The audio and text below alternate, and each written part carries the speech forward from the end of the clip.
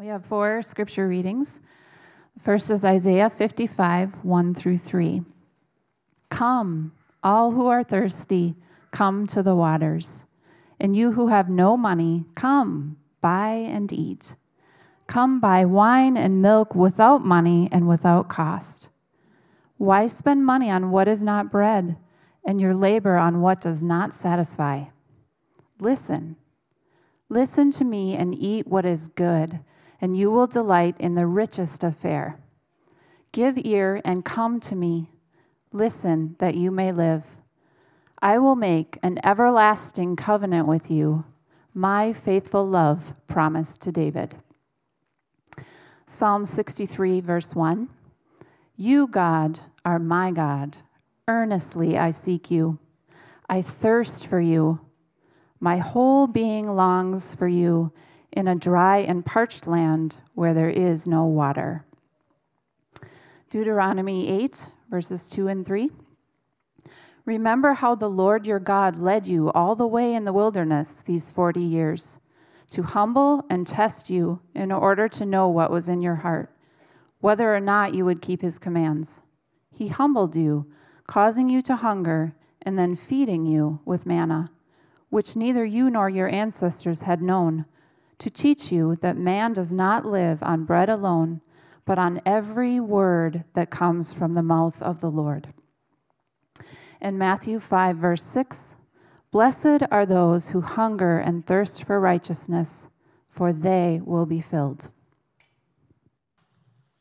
Thank you, Leanne. Good morning, everyone. If we haven't met, I'm Rob, and I'm so excited for this new series. How many of you can relate to that video or used to be able to relate to that video?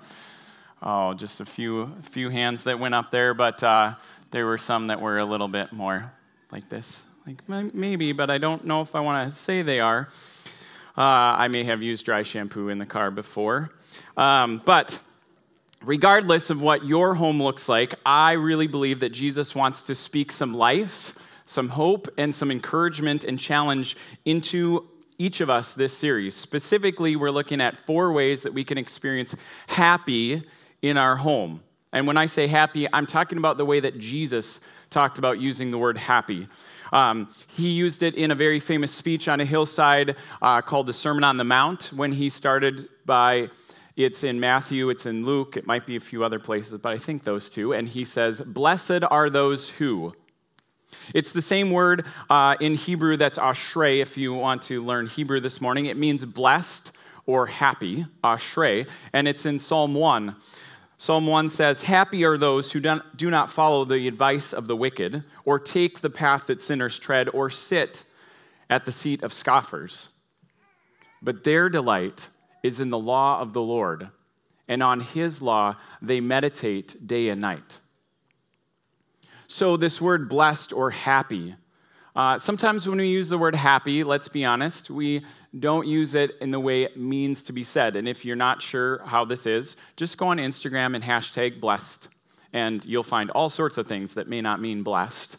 And likewise, when we use the word happy, I think we sometimes are talking about something that's like just out of reach. It's elusive. We're grasping at this thing that we think when we get there, once we keep chasing it, if we keep hoping for it, then when we get it, we'll experience this euphoria. It reminds me of a few months ago, I was sitting with an engaged couple, and I asked them what they wanted of their future marriage, like what they wanted their future marriage to be like. Don't worry, they're not here today. And they said, we just want to be happy, and we want to make each other happy, which is adorable, right? Like, yeah. But what's really interesting is when you talk to couples who've been married 40, 50, or 60 years, they don't talk about chasing happiness or having this goal to make the other person happy. They actually talk about pursuing something else, and happiness was just a result of it. Now, I want you to think about some of the people who live near you, around you, or maybe even your home. And would you describe their homes as happy? Again, in the way that Jesus talked about it. Because I think about some of the families I know, and maybe their home is happy, but one of them, it's complicated. The older kids live at mom's house Monday, Tuesday, and Wednesday. On Thursday, they go to dad's house, and then they switch every other weekend. But on the weekends that are mom's, then they also go to dad's on Tuesdays as well as Thursdays, which again, just sounds really complicated. Another home that I'm thinking of is probably not happy, it's more struggling. Communication is strained, expectations in marriage and parenting, and those realities are just so much harder than they ever thought. Another home, again, might be happy, but the word that's coming to mind is tight. Like paycheck to paycheck tight. The husband's been out of work for about 2 years, and he's just struggling to find a job. And when you add to, whatever they are in the people around you, think about the challenges of parenting today, or single parenting, or blended families, or financial debt, or education, expectations and expenses, or just simply cell phone, social media, and all those technological advances that are supposed to make our lives simpler, that really don't always do that. And happy home is something that seems really elusive. And yet, I think in the midst of all this, Jesus does offer wisdom and guidance for us to not just have a Christian home, but with the Holy Spirit's help to have a Christ-centered home. Now, if you're here and you're like, well, I live alone, or I don't even own a home, or I don't have a family, I think there's still amazing things that Jesus talks about here that's applicable to all of life, maybe to a future family, but certainly to current relationships. And we're going to talk about what it means to have pure hearts, what it means to be peacemakers rather than takers, and to understand what it means to prepare for persecution. Because Jesus does say, "Blessed are the persecuted because of righteousness, for theirs is the kingdom of heaven." And today we're looking at the statement from Matthew 5:6 that Leanne read, "Blessed are those who hunger and thirst for righteousness, for they will be filled." So I want you to think about the last time you were truly hungry, really, really thirsty. Like that back of your throat scratching, where your lips are cracked, where just about anything could go into your mouth because it's so dry.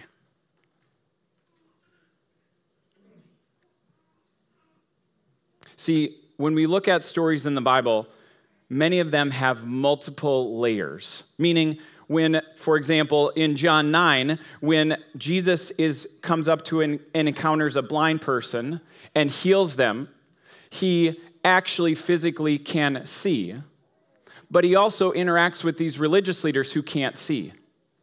So there's a physical sight in the story, but there's also this spiritual sight in the story. Can you see who Jesus is? That's a multiple layered story. Or Leanne read from Deuteronomy, when Moses, the leader who brought the Israelites out of slavery through the wilderness and to the edge of the promised land, when he's talking to them about eating and drinking and God humbling them and teaching them, he's talking about a physical hunger and thirst, but he's also talking about a spiritual dependence, learning to trust and rely on God and on every word that comes out of his mouth.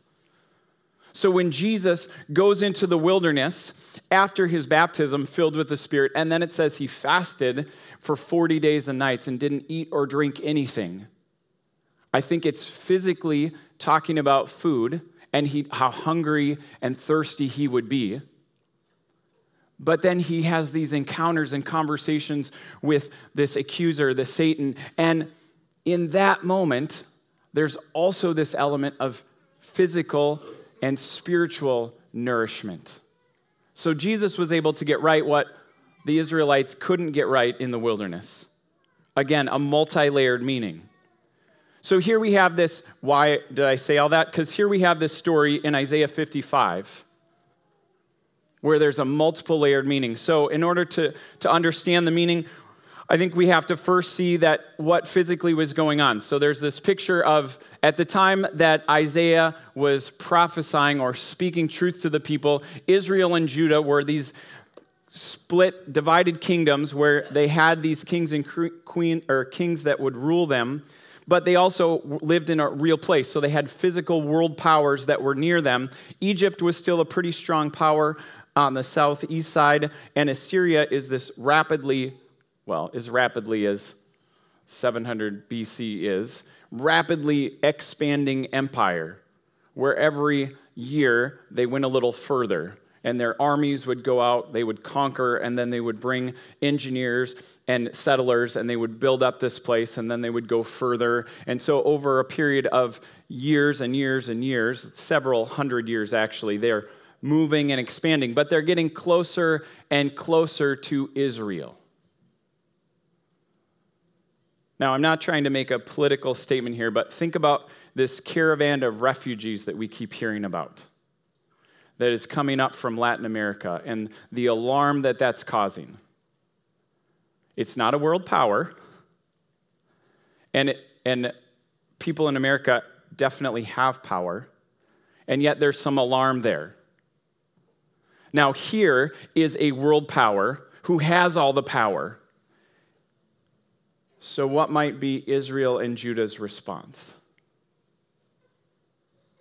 Well, they have kings, they have leaders, so they do what leaders do. Isaiah would say, trust and rely on God. Come to the waters of his life and wisdom. Let us eat and drink God's word. But these leaders do what politically popular, savvy leaders do. The kings of Israel, for sure, and some of the kings of Judah, they seek foreign alliances. Maybe we need to get the tribes around us to unite with us to mount an attack against our enemies. People who've been enemies in the past, they find daughters of the kings, they take them as wives to again try and create alliances. And they tax the people, sometimes heavily, to create money for stronger borders and bigger armies. They might be hungry and thirsty for popularity. They might be hungry and thirsty for survival. And it's into that context, that situation, that Isaiah speaks this challenge and invitation. And I think it's actually a very similar challenge and invitation to each of us. First, the invitation is, come, all who are thirsty, come to the waters. Think about what waters do. I mean, waters bring life. Too much water can bring death, for sure floods, but there's renewal in waters.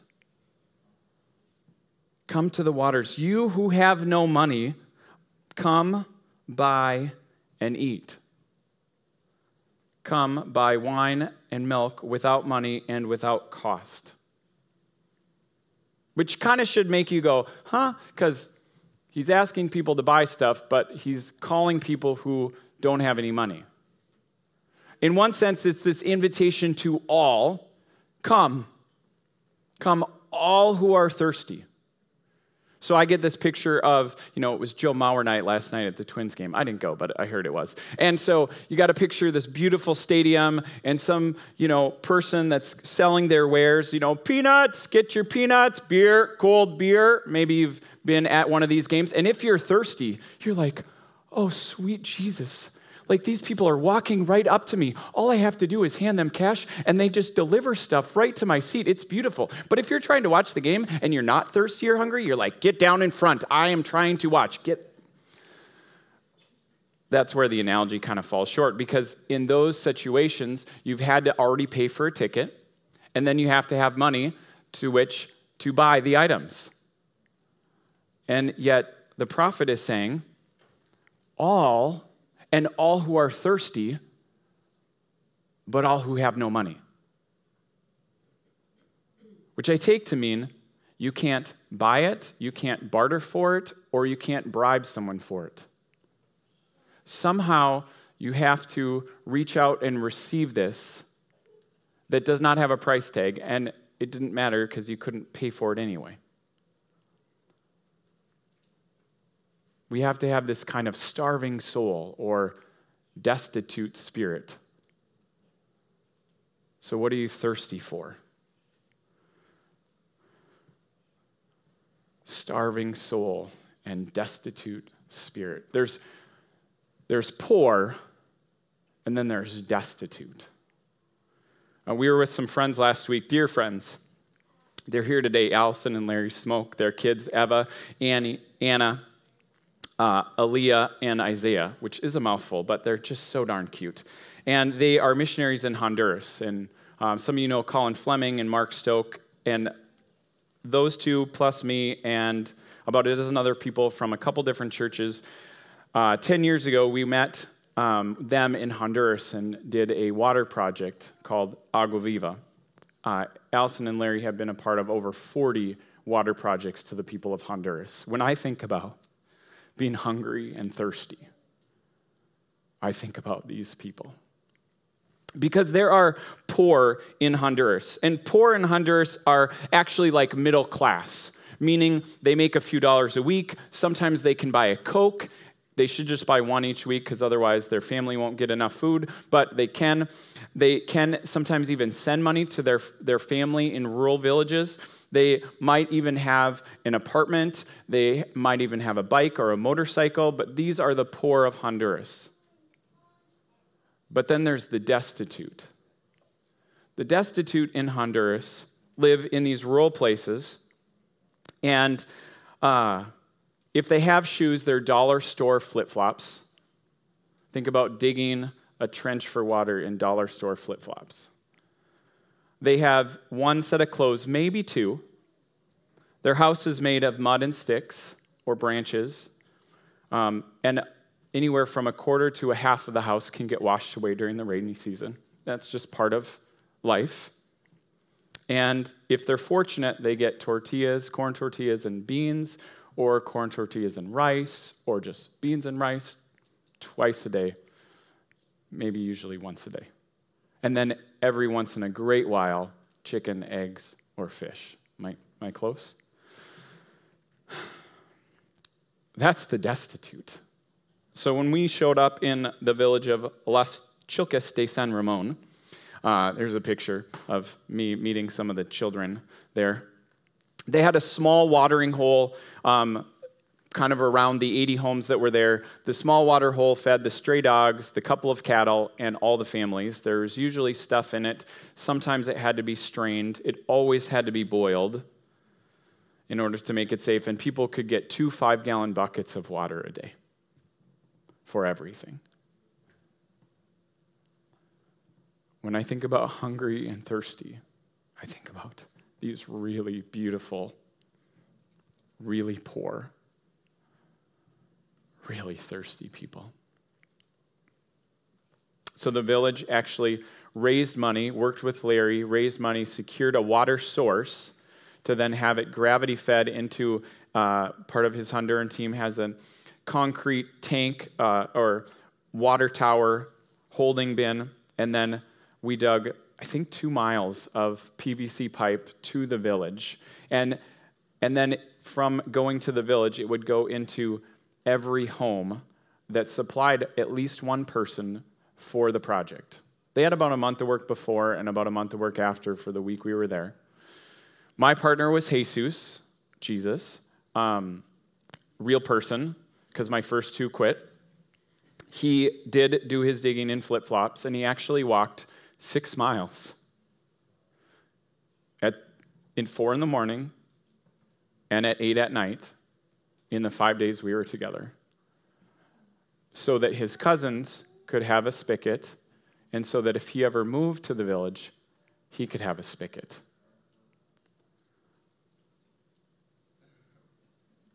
What are you thirsty for?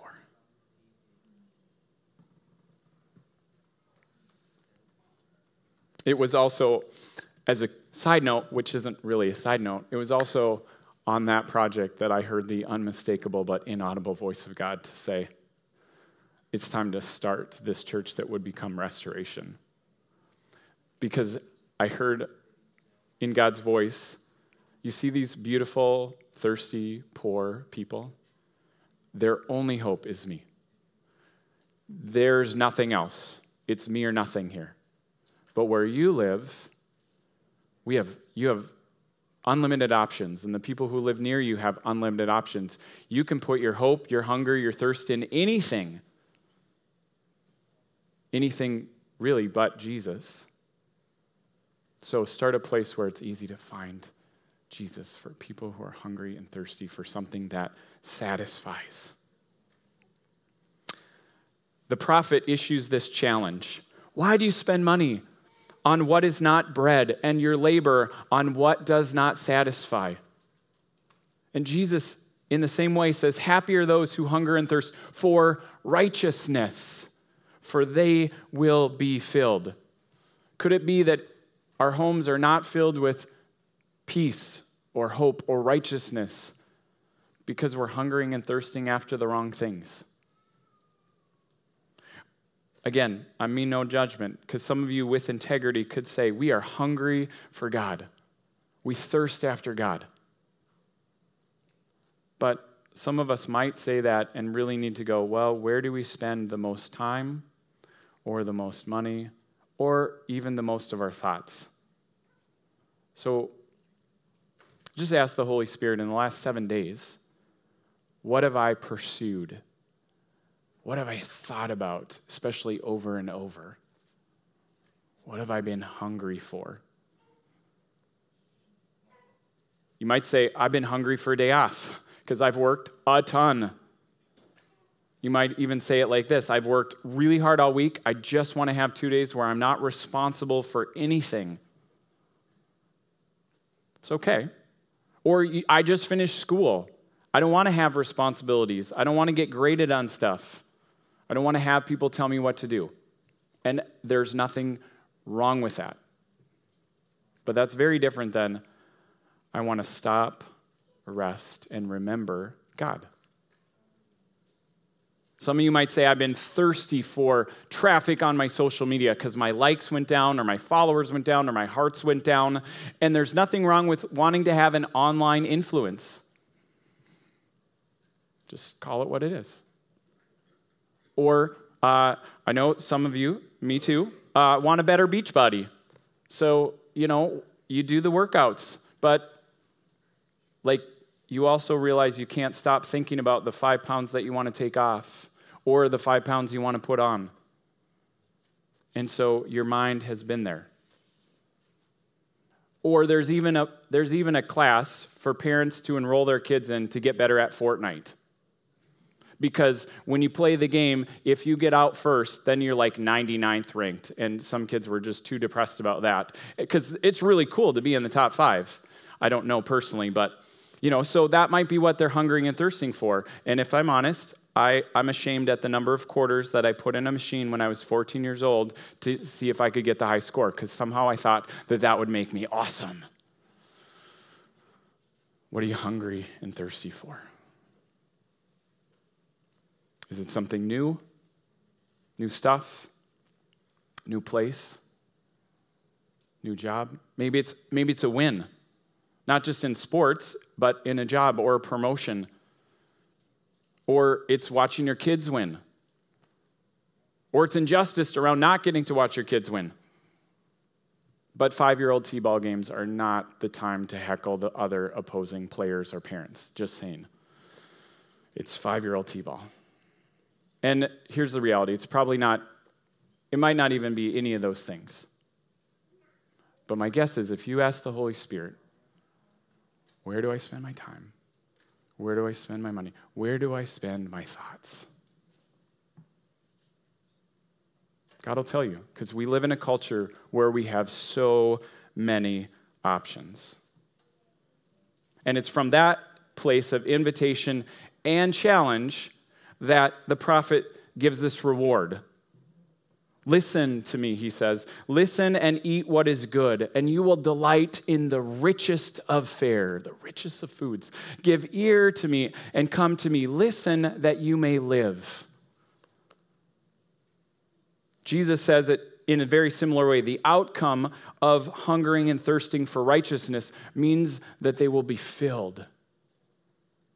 Now, there's certainly a feeling like eating a scrumptious multi-course meal that, has done like 4th of July fireworks in your mouth and is just settling into your stomach, where you, like, with all of your being want to just unbutton the top button and lean back. Like, there's certainly a satisfaction to that.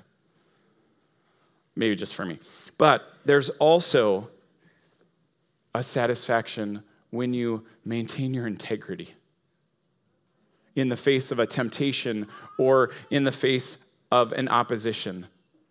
There's a satisfaction of being able to hold your head high or lay it down on the pillow at night and be able to sleep with a clear conscience. That is a satisfaction as well. See, the righteousness that Jesus is talking about here isn't a word he uses very often. He uses it in this statement. He uses it in verse, I think it's 10, when he talks about persecution. And then he uses it again when he says, seek first the kingdom of God and his righteousness, and then all these things will be added to you. It's a righteousness that means both personal rightness with God, which I think if you've grown up in the church, that's fairly easy to identify, being right with God. But it's also this communal justice or social justice for the world. It's both of those things, because righteousness actually in the original language is the same word as justice. So people who are hungering and thirsting for righteousness, they grieve when they're unright with God, when they're not right with God. But they also grieve with the things that are broken in the world or the unjust systems of the world. These people are actually becoming whole people because they're becoming right with God to live whole and holy, but they're also at the same time working and longing and praying for this new heaven and new earth to come. They stand with people who are mistreated or who are oppressed or who are just overlooked. Larry and Allison would be happy to talk to you after about staring into the face of people that are overlooked and how much of Jesus they see. And Jesus said, the poor you will always have with you. They're not satisfied with personal rightness with God by itself, and they're not satisfied with just social justice on its own. They cry out for both. Listen and eat what is good, what is life that brings life. So just as we wrap up, I want you to think about what you're eating, and I have a multiple meaning there. What are you ingesting each day? What are you taking in? And its goodness, its nutritional value. Is it God's word? Is it nonstop Netflix? Is it chasing an elusive thing in your job? It's really easy to live in a thing that we'll just call cultural Christianity, where we can talk about believing in God and go to church, but then actually live like he doesn't really exist. But I want a Christ-centered home. I want a home that believes in Jesus and actually lives as if his life, death, and resurrection makes a difference in the world.